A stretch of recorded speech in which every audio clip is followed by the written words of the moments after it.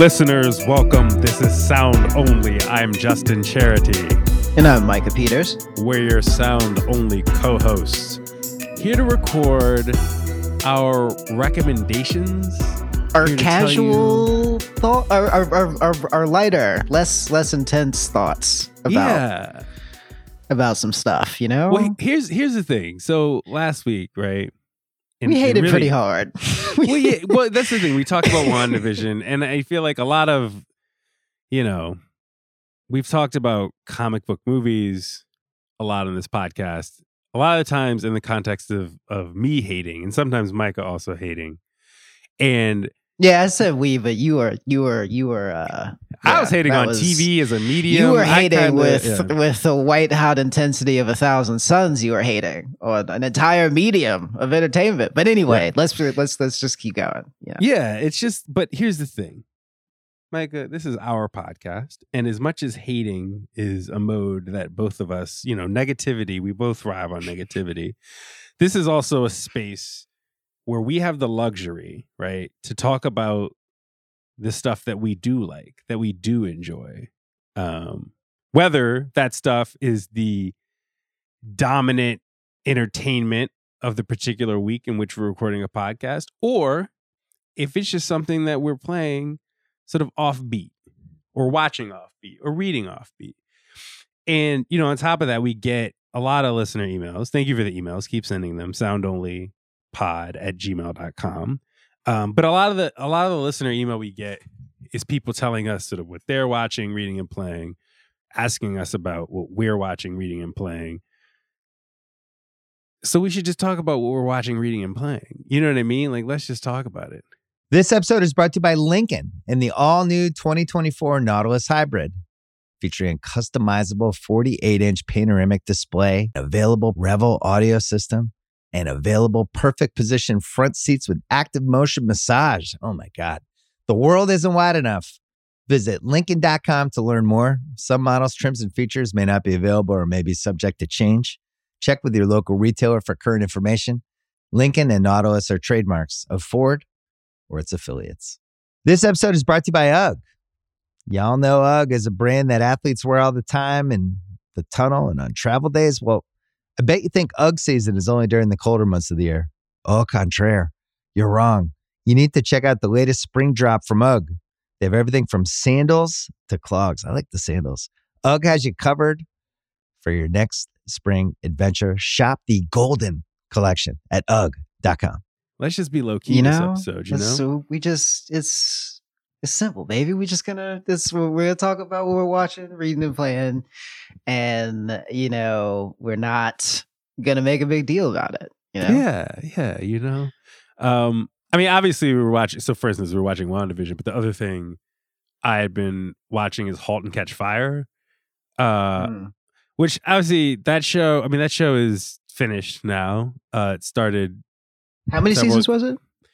It's like 5 seasons. I think, five seasons. It was like originally I'm on 3 on AMC, right? That just kind of whizzed by me. It's four seasons. Oh, it's 4 seasons. Yeah, but that's like with Mackenzie Davis and Lee Pace, right? Yes. Yeah.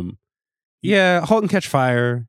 1980s, 1990s, the birth of personal computing, birth of the internet, birth of gaming. Like the show, the show follows like core cast of 4 characters who obviously a lot of dramatic flourish, but they seem to be tangential to every single innovation in personal computing of the past, the past like 40 years. But it's like, I don't know, that show is very, there's a lot of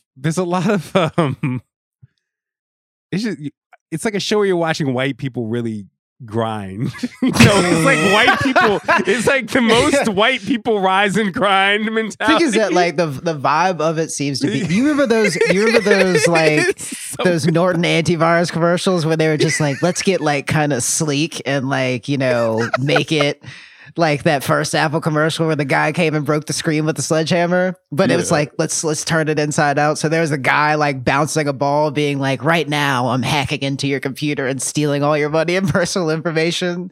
And it's like a ball bouncing throughout the entire commercial. But all the people are like, have buzzed haircuts and like are wearing moth-eaten sweaters. And that's the vibe of *Halt and Catch Fire* to me, an outsider, a person who has never watched the show and only seen like the trailers on like in between, like on the halftime of like basketball games and shit. Yeah, it's a really good character drama. It's just that like Lee Pace's character Joe, he is like the white version of people tweeting about what you would do if you had an hour-long lunch with Jay-Z, right? Like, how, you know what I mean? Of like, do you have the business savvy to rise and grind? And you know what I mean? There's something about the hustle of that show and how messed up all these characters are and treacherous they are all over, you know, developing a really rudimentary like first person shooter video game in 1993, right? Like it's beautiful. I just think the character dynamics on *Halt and Catch Fire* are beautiful. I remember years ago, I think Emily Yoshida is actually the first person I'd really heard about that show from. And then recently I brought it up to Allison Herman and she highly recommended it. So I was like, all right, I'll get into this. And so, yeah, that's what I started. That's what I was watching immediately before I started watching WandaVision. How about you? Well, if you will, you know, direct your attention to TheRinger.com, I wrote about Jujutsu Kaisen last week, finally. Yes.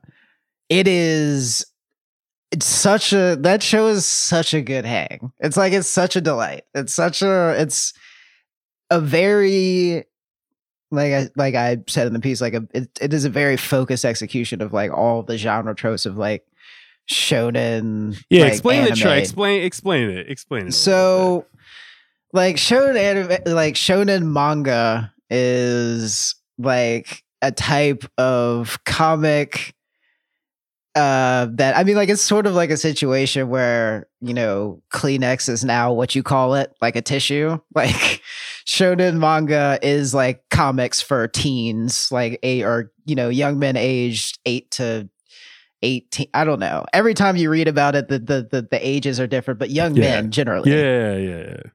And they are given like the archetypal good-natured hero with good qualities that they can emulate. They always have some sort of curse, nindo, mantra, whatever you want to call it, that they repeat often that gets them through dire situations. You don't really know how strong they are. They're just always strong enough. They make a lot of friends throughout the course of the show, but you get the sense that they are more or less shunned by the people around them in town for another reason. For one reason or another. Like they're it's kind of like these are stories of like teenage isolation and ultimately friendship through violent physical combat. Which, I mean, like the latest episode, for instance, like this is like really illustrative of like why the show is good. So main character Yuji Itadori is facing off against Todo, this giant, like 8 foot tall, honestly, truthfully, the most black character in the show. And I feel it's sort of there's kind of like some feelings that I need to unpack around the way that, like, you know, the genre of anime in general moves around blackness. But anyway, the Todo character is like, you know, the strongest one, but he's like a total nut, like a goofball. And before he starts fighting anybody at any time, he goes, one question: what type of women do you prefer? And it's just like, based upon that, the answer to that question, he makes snap judgments about the kind of person you are, whether or not you're boring, et cetera, et cetera, et cetera.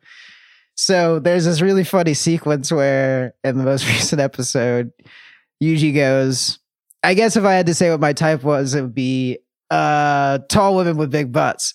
And Toto starts to cry. And he's just kind of like, wow. And he starts having this flashback of like this really like anime flashback of like him and Yuji like just, doing normal shit together at school. And he's just kind of like, nobody ever beat us in our hometown, right? Like we were always like, you're definitely my best friend. And this is the first time that they're meeting.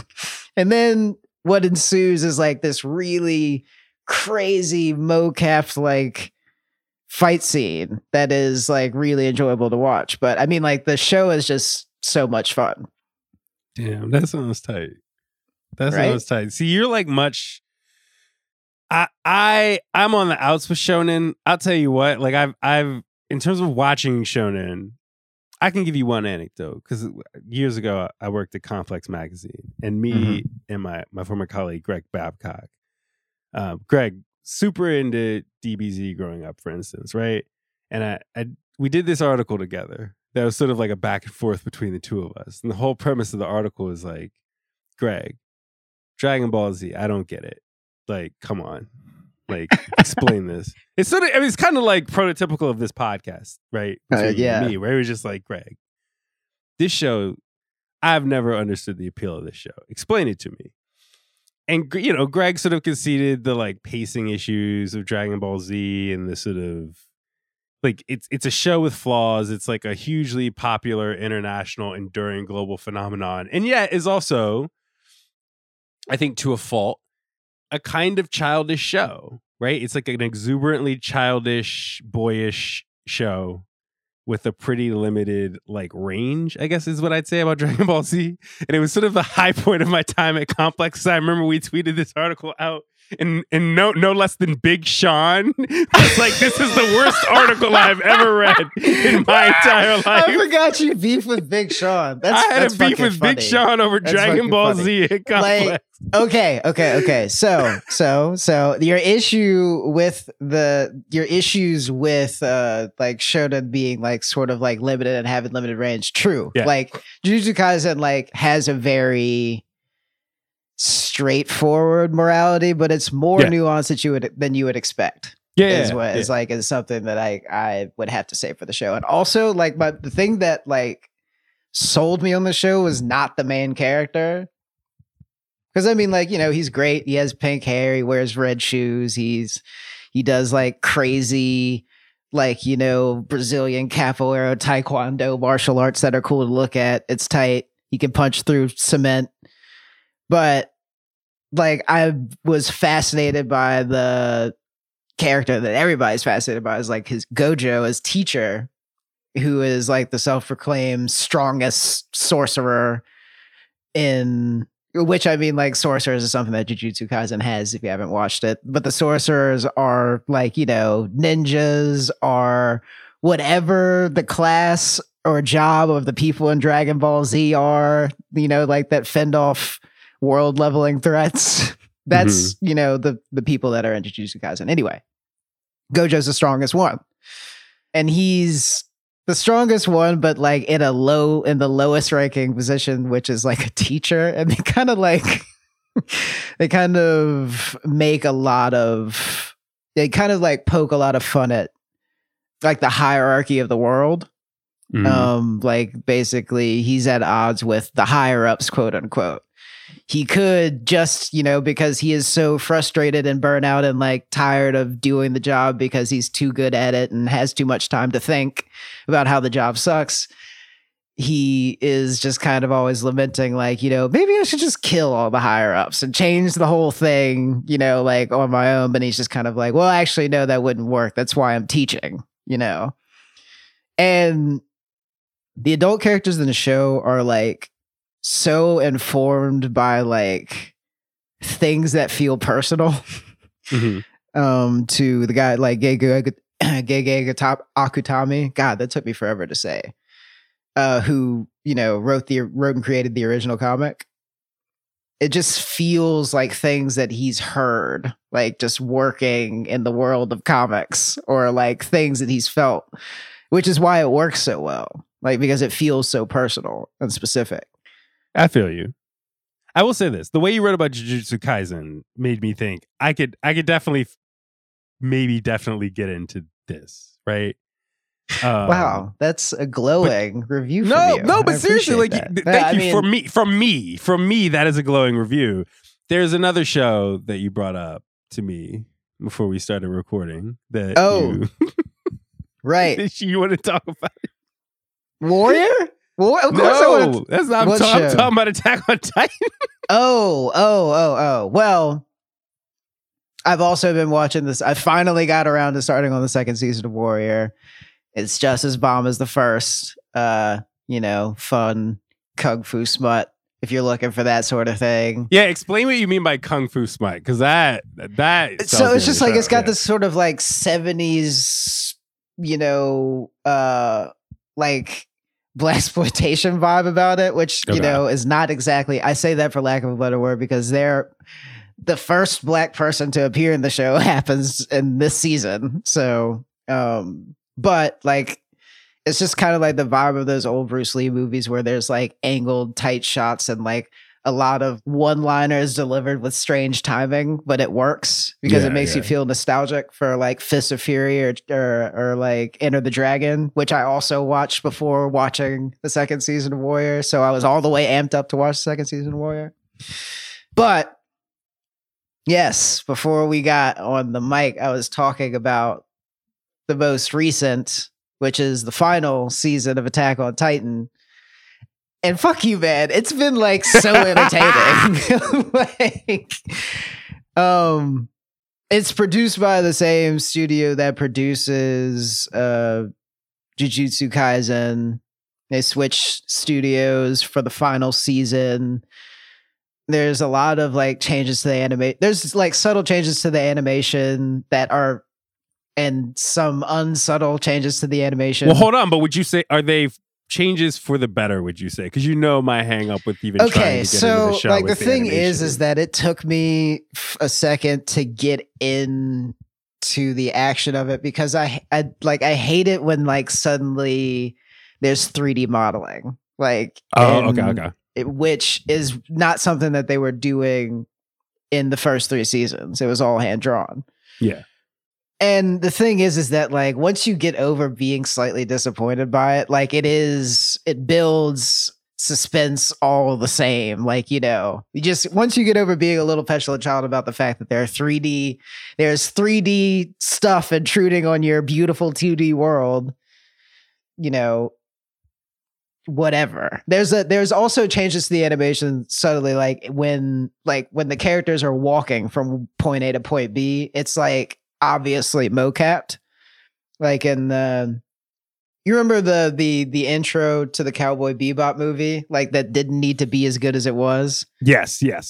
It's more or less like that. All the scenes where the characters are having a conversation as they walk across the cobblestone from one military encampment to another, like it's obviously mocapped, which seems expensive, but it's just kind of like, then why is the 3D stuff in the action? I don't like that. Wait, can I? Okay, so now that you bring this up, because it's a thing I don't think about that much, except in the context of one particular series, which is the rebuild of Evangelion movies, which again, we will have to talk about that at some point. The final of those movies is coming out in the next few months. It'll take a while to get over to the US from Japan into English.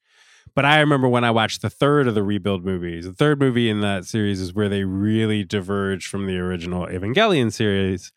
And I think apart from the narrative divergences in Rebuild 3, in Eva 3.33, that is a movie that really out of nowhere is just there are 3D models all over the place. And then you watch the trailer for the final movie, Evangelion 3+1, I guess is how they're calling it, instead of calling it Evangelion 4. And that trailer it is 3D models out the ass. And I watch it, and I remember the first time I watched Rebuild 3, I thought, this is impressive, but also alienating. Like stylistically, I was just like, my eyes are bleeding as I watch this. I can tell it's like well executed. The thing is that I felt a similar thing like when I went to see Promare in theaters, which is like also like recently I don't know if it was recently, but like I saw it this past week on HBO Max, which has everything. It's also something that looks like very visually accomplished. Like it is like a feast of color, and like the way that everything moves around is like dazzling, but it is so jarring when you like want it to be like something like it is very alienating. Alienating is a good word for it. But I'd say up at first, right? Because I'm not even saying this is eventually you get into the vibe. Yeah, like I mean, if you works settle into it eventually. It's just kind of like that's like what made me go back and find the original Berserk anime from like the 90s, because like the 3D version that's on Netflix is just like blah. I couldn't deal with it. Yeah. But that transition happened with people who were, if you were watching anime like the first half of the 2000s, right? Like you had changes in, like that transition from hand-drawn to digipaint to modern anime technique, like that was jarring. There was stuff I remember from the early to mid 2000s where you would look at it, you'd watch like Psycho-Pass or something, or you know what I mean, and it's just like, oh, something about this is not, it's uncanny. Something about it is uncanny, but then like with anything, it's just kind of like then you remember that the thing about anime is that you're stepping into a different world anyway. And then you just kind of like relax into it. And then you watch all of the available seasons of Kengan Ashura, and like, which is also like another, like it's on a show on Netflix that's completely 3D, like with, minor etching. Did you ever watch Dodo Idoro? I haven't watched the show. I've read the first couple volumes of the manga. But you did say, since you are so persnickety about the art style, that you struggled to get into it. But we'll talk about that in the next segment, because we're going to talk about stuff that we're reading. This episode is brought to you by Lincoln and the all-new 2024 Nautilus Hybrid. Featuring customizable 48-inch panoramic display, available Revel audio system, and available perfect position front seats with active motion massage. Oh my God. The world isn't wide enough. Visit Lincoln.com to learn more. Some models, trims, and features may not be available or may be subject to change. Check with your local retailer for current information. Lincoln and Nautilus are trademarks of Ford or its affiliates. This episode is brought to you by NetSuite by Oracle. As your business grows, you might start seeing some lag. There's too much work for your team, too many different processes, and it takes forever to close the books. If this sounds like you, you should know these three numbers: 37,000, 25, and 1. 37,000 is the number of businesses that have upgraded to NetSuite by Oracle. It's a cloud financial system that can help streamline accounting, financial management, inventory, HR, and more. 25, that's how many years NetSuite has been helping businesses do more with less. And 1, because your one-of-a-kind business deserves a customized solution for your KPIs. It's like when you come here for this podcast or when you check out your favorite website to gather all the info you need to make better decisions for your fantasy leagues. Well, NetSuite does that for your business and then some. It's one efficient system, one source of truth with everything you need to grow. Right now, download NetSuite's popular KPI checklist designed to give you consistently excellent performance absolutely free at netsuite.com/ringer. That is netsuite.com/ringer. Calling all podcast fans, Spotify makes it easier than ever to discover new shows to love. Get personalized episode recommendations and easily preview them before you dive right in. Find exclusive video episodes from your favorite hosts and guests. And with some, you can even connect with them through polls and Q&A directly within their episodes. It's everything you want in one app. So what are you waiting for? Try the podcast experience today on Spotify. I've read the first couple of volumes of Dorohedoro, and I respect that manga greatly. The art style is too much for me. The art style is too chaotic. So I haven't really gelled with it, unfortunately. Chaotic how? I mean, because I could imagine that the manga itself would be chaotic because the framing, the show is like, I could not explain it to you. Like, there's just, it is actually indescribable. But it is, if you just kind of like surrender to it, it's a really kind of just zips by. But there was only one season of it, so I was thinking about getting into the manga because that's what happened with Jujutsu Kaisen. Is that I kind of outpaced it. And I was just like, well, let me read every available volume. But yeah, it's definitely a manga that I like. Knowing you, I can recommend it to you. I just feel a bit fussy, right? In that I like coarse, but Dorohedoro is too coarse. Like every panel of that manga is, it's just very coarse and jagged in a way that my eyes don't track it well. You know what I mean? If I was to use a word to describe Dorohedoro, I'd say that it's busy. Like there's busy. A lot going on. It's coarse and it's busy. And I like coarse. I just don't like that coarse. Coarse for me. So I'm reading Murcielago, which is pretty coarse, but also pretty. That's how smooth. it's pronounced? I mean, yeah, it's just the. What you would say, Murcielago? You would like the car, like we talk, like we Rick Ross. The Murcielago.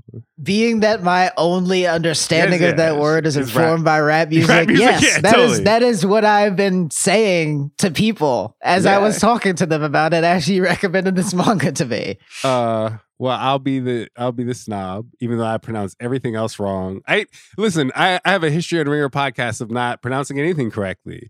Robert Mueller. You know what I mean? Like who else? Wait, I actually have other examples in my head. Joe Biden's. No, Joe Biden's. Bill de Blasio, right? You know what I mean?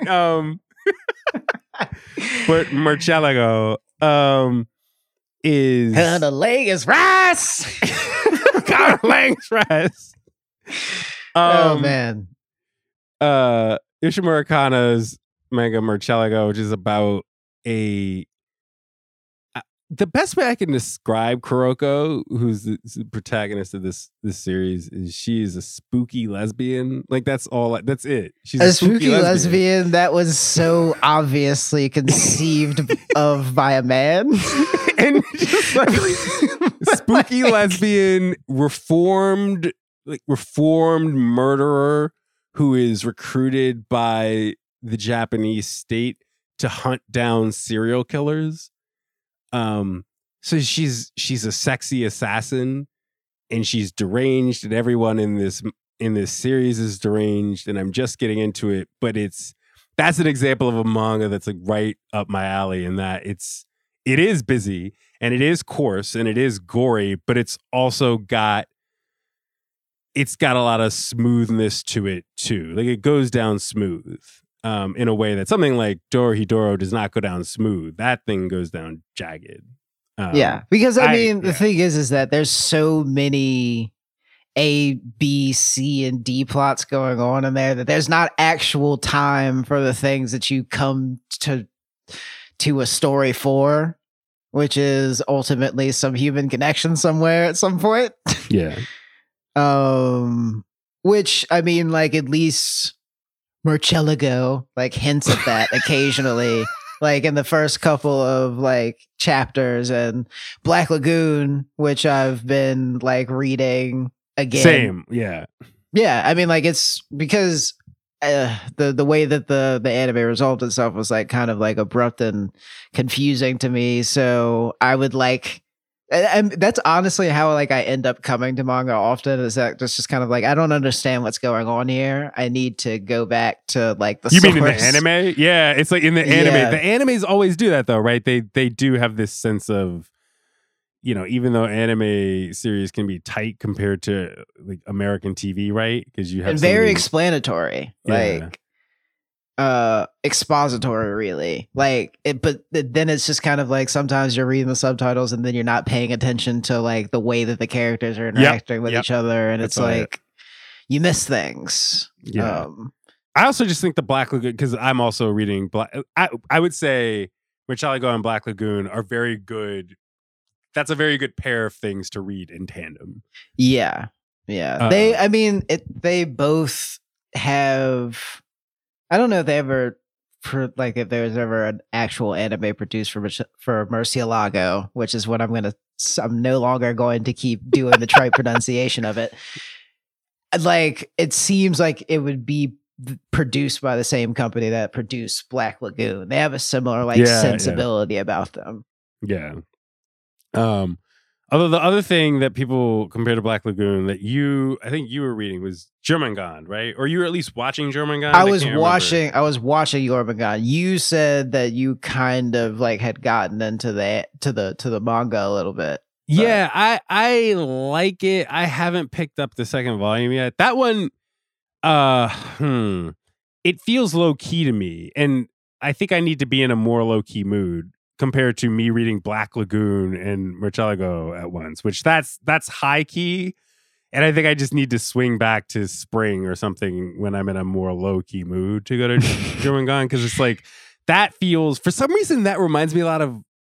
It has a Kojima vibe to it. It feels very Metal Gear Solid. It absolutely does have a Kojima vibe to it. But it's also I feel like if you watch the anime, it's like kind of like of a piece with the other two things that we were talking about. Except for the fact that it starts off in a more somber tone because it's just like directly talking about child rebel soldiers. Like, we're not like talking about one that like grew up and like has buried all of their trauma under like a bunch of weird quirks and like cussing. Like, it's just a child soldier, right in the company of mercenaries. Yeah.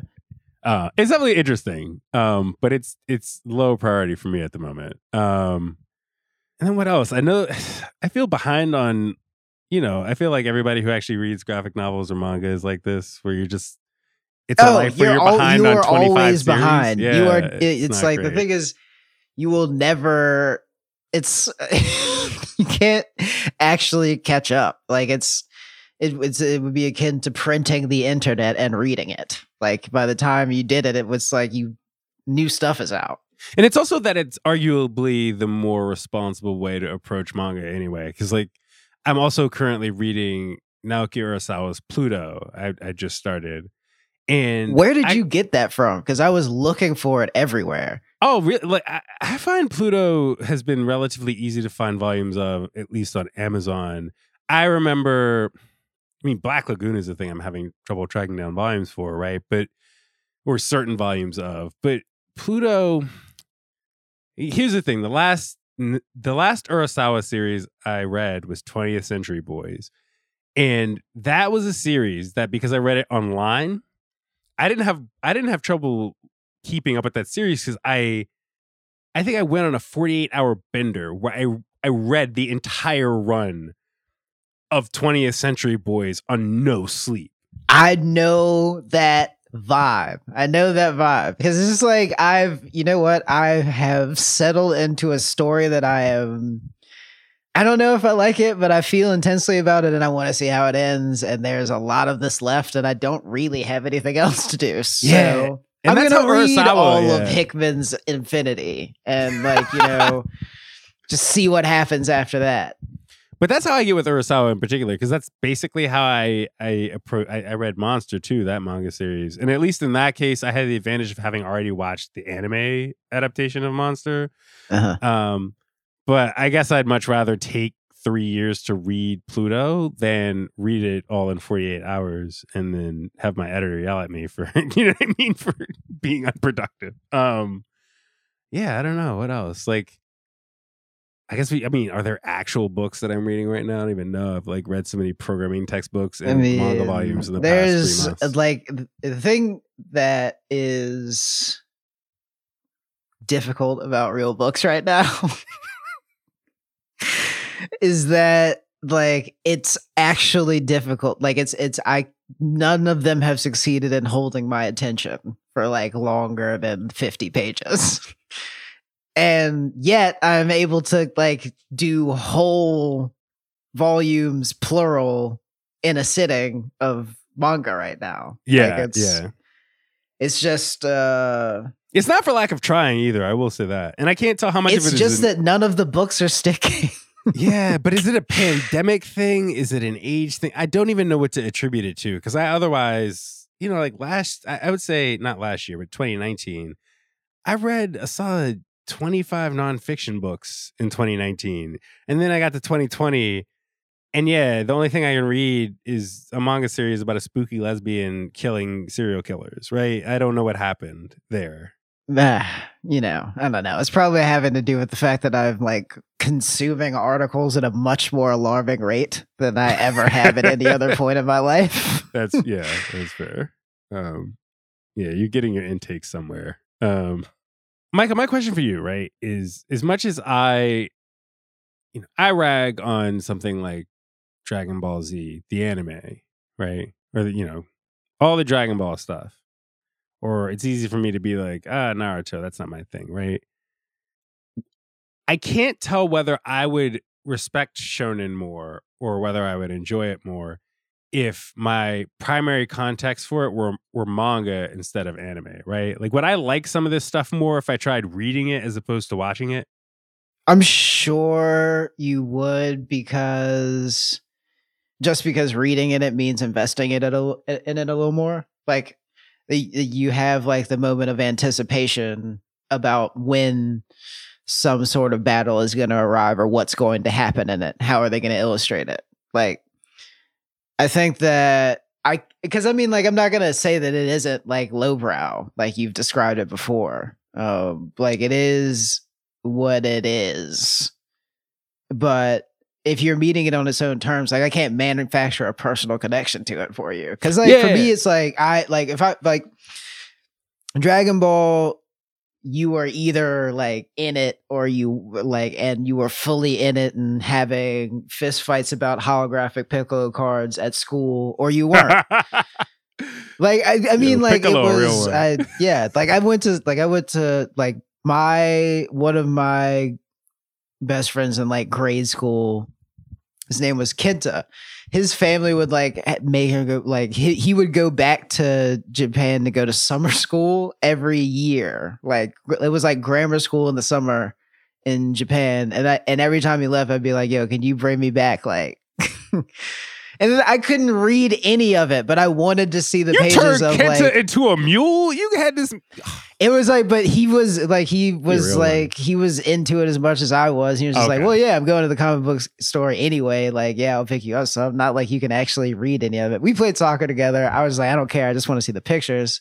I want to see Goku killing Raditz with a Kamehameha in print. I can't describe why. It just was like I wanted as much as of the thing that I loved as possible.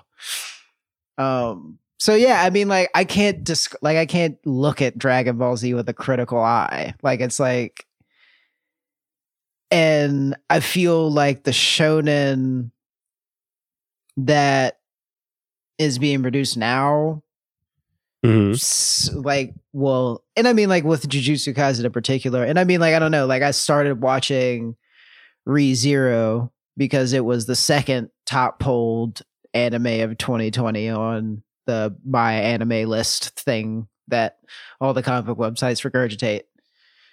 And I started watching it, and it's just kind of like, it also has a sort of like feeling of like algorithmic nature to it, where it's like, it maybe this is like, it has sort of like an attention to like what the critical eye might be. Either that or the people that are making it love movies as much as you do.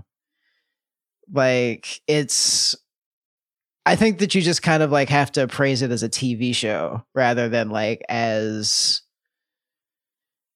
a shonen anime. Yeah. Like, what are the things that, like, does it build suspense? Does it surprise you? Does it make you laugh? And if it does all those things, then the mechanics of it are, kind of moot. Like, whether or not it is, cheesy, so to speak, or like whether the morality is a little limited. Like, because I mean, well, like, because Noragami, for instance, like it's basically puritanical, like, but like the smaller moments where the characters are just kind of sitting around talking are enjoyable. Like it makes you feel warm and safe. So you keep watching the show. You get what I'm saying? Yeah, I do. And don't think that this is about something being lowbrow. Marcellego is also lowbrow. I was like, you know what? Like Urasawa is highbrow. If I'd actually just reached back in the conversation 15 minutes, I would have been like, and you know what? You were just talking about this comic about the yeah. But anyway, exactly. Yeah, Urasawa's middlebrow, I should say. But yeah, I love lowbrow. Part of me does need to get over myself. Half the mission of this podcast is about me learning to get over myself. But yeah, I feel where you're coming. I feel where you're coming from, though. Let's talk about video games. All right, so maybe we kind of have been having parallel experiences with video games where we've kind of tried to play something new and ended up going into a little bit of comfort gaming. Not necessarily that the new thing was, well, actually, you know what? I can't speak for you. The new thing for me wasn't necessarily bad. It just was a little more frustrating than I was willing to, deal with at the time. So this past Friday, Hitman 3 came out. And the thing is that it is it's a very pretty game, and the level design is amazing, and it is fun to play once you surrender to what it is that you're doing, which is the same as in the previous games. Killing dudes in like random people for random people and for unclear reasons in really creative ways. And there's this one level in it where you basically, pose as a private investigator and go into like this sort of Clue-like mansion and like engage in this sort of Knives Out sort of script where you have to kill somebody. It's pretty crazy. Yeah. But the thing with Hitman is that it is very like the greatest thrill you can get is getting the plus couple hundred points of experience thing shooting up on the Chiron after you've left the building because the target has drank the poison and you have already achieved egress. But to get there takes a lot of like listening and walking and changing disguises and stashing bodies, and sometimes you're just not in the mood for that. See, that's it. Hitman. I have not played a single Hitman game, despite the fact that like the gameplay loop of Hitman sounds like my thing. It sounds like it would be incredibly gratifying to me, and yet it's just one of those titles where it never gets to the top of the queue for me to try, and that's unfortunate. I do want to give it a shot. I think that you in particular would like it because things like hiding behind stacks of boxes as one guard changes shifts with another. One of them is an enforcer and the other one doesn't know what you look like. And the music is building. It's very like the dumb things that feel intense are like what make Hitman worthwhile. And it's so reliant on it's another game that's reliant on video game bullshit. If you can kill a person with a chandelier, I assume that you will enjoy the game. For sure. Wait, so you got frustrated with it, though. Right. I got frustrated with it and I put it down. Same thing that happened when I was playing Jedi Fallen Order, because I didn't read anything about it before I bought it. Because I was just kind of be like, I'm going to do it like in the old, and then, I started playing it and I was just like, this is a fucking Souls-like. This shit sucks. And then the platforming was also so undercooked, and I was dying for randomly sliding off of lily pads and then getting into bogs where I'd have to fight lightsaber resistant fauna which made no sense to me. That's like, this is bullshit. I'm a fucking magician with a laser sword. I should be able to kill anything. So I was just like, you know what? I'm trading this in. And I went to GameStop and I traded it in and I bought Dragon Ball Z Kakarot. But I hadn't picked it up like really since I played it for a while. It was fun and I put it down. And then I picked it up again after I, was frustrated with trying to get the cap off, with Hitman. That's basically what it is. It's like trying to open a pickle jar, and like succeeding in Hitman is like getting the pickle jar off. And you're just kind of like, I am man. I'm the strongest. But it wasn't doing. So I started playing Dragon Ball Z Kakarot, which is so mindless and enjoyable because there are, skill trees and all sorts of menus and items that you could keep track of and whatever. But really, you only need to know 3 or 4 buttons and press them in quick succession sweatily and be active during fights. Like, it's a button mashy game that's very simple to get through. And once you finish a fight, you've been watching Dragon Ball Z, There's a lot of, I think there's like recent DLC content where you can play as the new whatever the new colors of hair that the Saiyans have or whatever, like, Super Saiyan Instinct, I think, is one of them. Maybe, and then there's like Super Saiyan God, which I think is blue hair. I don't know, man. I haven't gotten that far in the story. I'm in the middle of like the first Saiyan arc. But yeah, I mean, like, it's dumb and it's fun and it's an extremely 7 out of 10 game. But like, it's very fun to play, I mean, your games were Hitman 3 and Jedi Fallen Order that you sort of started with. Mine was, frankly, I kept playing Cyberpunk even after the 2 times we talked about it. I even uninstalled it at one point and then reinstalled it. And I kept going through side missions in Cyberpunk. I keep finding stuff to like in Cyberpunk. It still feels like a very hollow game to me in a lot of ways. I know they're still patching it. I get it.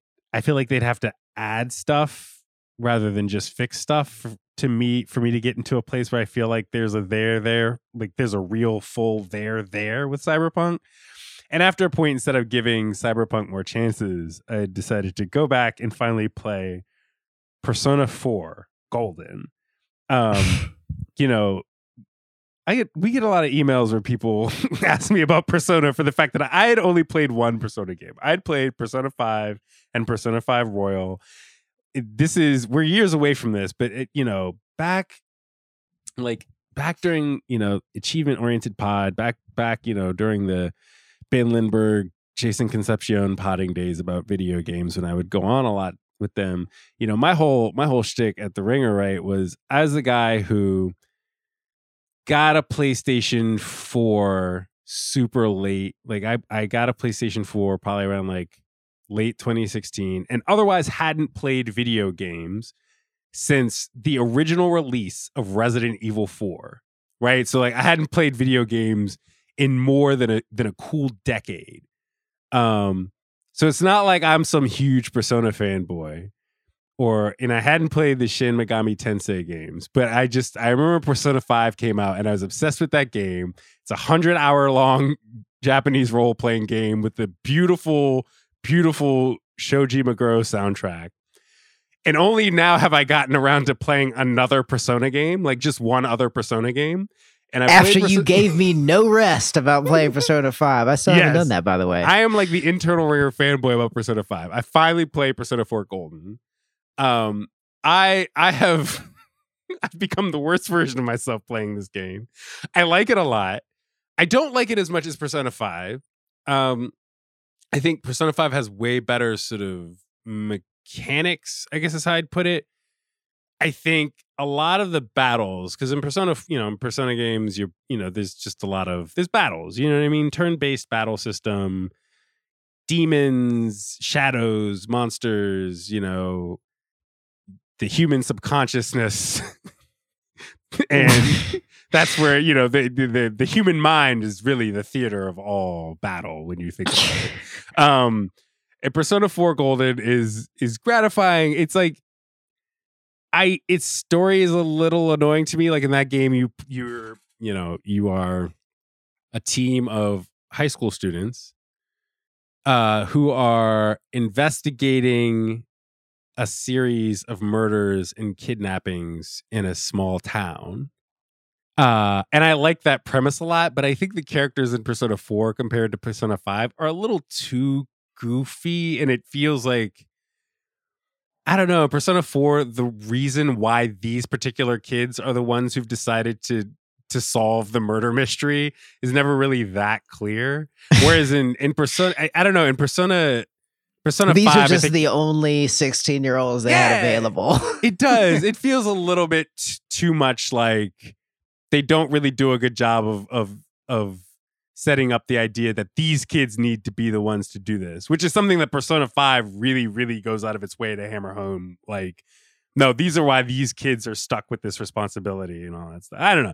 The character drama feels a little goofier in Persona 4, and yet is an extremely gratifying game because I think the way that fights, especially boss fights in Persona 4, are designed, I think those fights are a lot more intelligent and challenging in Persona 4 than they are in Persona 5.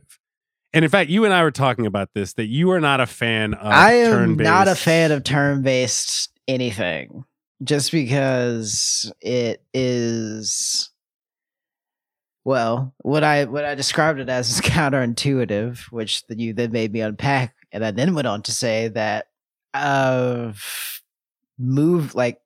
combat is like kinetic and kind of reactive, and like it makes me like, I don't like to have to think in that way when I'm playing a game where I'm ostensibly fighting a person. It's just kind of like, it doesn't gel to me, like mental, like I can't make it agree. One thing I really like, the Final Fantasy VII remake, because obviously Final Fantasy VII, the original game, for instance, that is a turn-based ass game. And I really like how the Final Fantasy VII remake kind of ate its cake and had it too. That's a game in which fighting feels very kinetic, and yet there are still turns low key in what otherwise looks like live action bullet time combat. I think that's maybe the closest to a comparable. That feels like a Final Fantasy VII remake feels like a merger of your personality and my personality in terms of the sensibilities you're describing, right? I mean, like, I guess a better way of putting it is that, like, honestly, all combat is sort of turn-based, because you know what the combinations are, you know exactly how like the heavies move around, you know what the bosses, you spend a lot of time dying in boss fights learning the combinations and how you can get around them, like, but there's something that needs to feel sort of like extemporaneous about the way that you're moving through a fight, and turn-based combat for me slows it down too much, or like everything you're stepping, but like, am I supposed to do it with the left foot or the right foot? You know, I have to think too much on the fly. Yeah, I think the worst RPGs, they'll have a turn-based system, but it won't be thoughtful enough, if anything. So it feels like the worst of both worlds. It feels like on the one hand, you have a system that's not kinetic, but on the other hand, you have a system in which you are kind of just button mashing anyway. I think Final Fantasy, as much as I love those games, I think turn-based Final Fantasy games do have this sense in which you have elements, you can use fire or wind or whatever, but you could just hit X, and as long as your health pool is high enough, you'll win the fight. You don't have to think that hard about it. Persona slows stuff down even more than a Final Fantasy game would, but it's in service of saying, yo, you really have to think about the weaknesses and strength of all the characters that are in play right now. I wouldn't say the Persona games are super difficult of the ones I've played so far, but there is a sense of if you're not thoughtful enough, you can watch a fight slip away from you in a way that is not really how a Final Fantasy game works, right? Like you can be like, oh shit, I used this wrong spell in this moment, and that's the moment I lost this fight. Because then the enemy fucked up all my weaknesses and I lost the wrong turn from the wrong character who could have done this, but instead did that, and that's where I fucked up. That's what's good about Persona games. That you in Persona games make you realize where you fucked up. Yeah, well, Persona games have like the waterfall effect that you can feel or whatever. Like, yeah. I'm still not gonna play it, but that sounds interesting. It's well, I will try Hitman 3. I will try it. For once, I will take a recommendation from you. That's not true because Jormungand I read on your recommendation. Black Lagoon I watched. Didn't I watch that on your recommendation, or did I? I'm pretty sure you watched it and then started reading the comics. Yeah. Yes, there we go. I take recommendations from you all the time. Whatever. I think that's all for our Recs this week, or not even Recs. It's just what we doing. You don't have to read or watch any of this, but by all means, I mean, like your life would certainly be enriched if you did, though. You know? Yeah. Email us with your questions, listeners, or comments, frankly, about anything we talked about in this episode, especially Persona 4 Golden. I haven't even finished it exactly. Report. I have identified and defeated the real culprit, but I still apparently have a couple more post end game stuff to do in Persona 4 Golden. So, email me. I'm still on the edge of my seat with Persona 4. Micah, any last thoughts? Yeah, I mean, like, holla at me about Hitman 3. And also Dragon Ball Z. You know what? Just if you want to talk about the paroxysm of force and like what like Jujutsu Kaisen is maybe eventually going to do with Gojo, like as a character, I'd love to talk about that. Maybe if you want to talk about Hitman 3, obviously, as I've said, we could talk about that. Just email us, man. soundonlypod@gmail.com. We'll holler at y'all next week.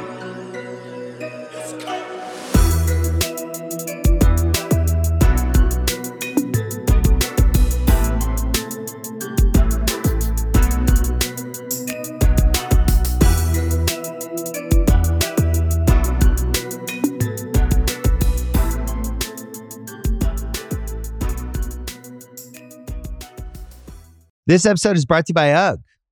Y'all know UGG is a brand that athletes wear all the time in the tunnel and on travel days. Well, I bet you think UGG season is only during the colder months of the year. Au contraire, you're wrong. You need to check out the latest spring drop from UGG. They have everything from sandals to clogs. I like the sandals. UGG has you covered for your next spring adventure. Shop the Golden Collection at UGG.com. This episode is brought to you by Empower. You got money questions like, can I retire early? What are my best savings options? Can I afford to pay for my kids' education? Luckily, Empower has all the answers. With Empower's real-time dashboard and real live conversations, you get clarity on your real-life financial goals. So join 18 million Americans and empower what's next. Start today at empower.com. Tap the banner or visit this episode's page to learn more. Sponsored by Empower, not an endorsement or statement of satisfaction by a client.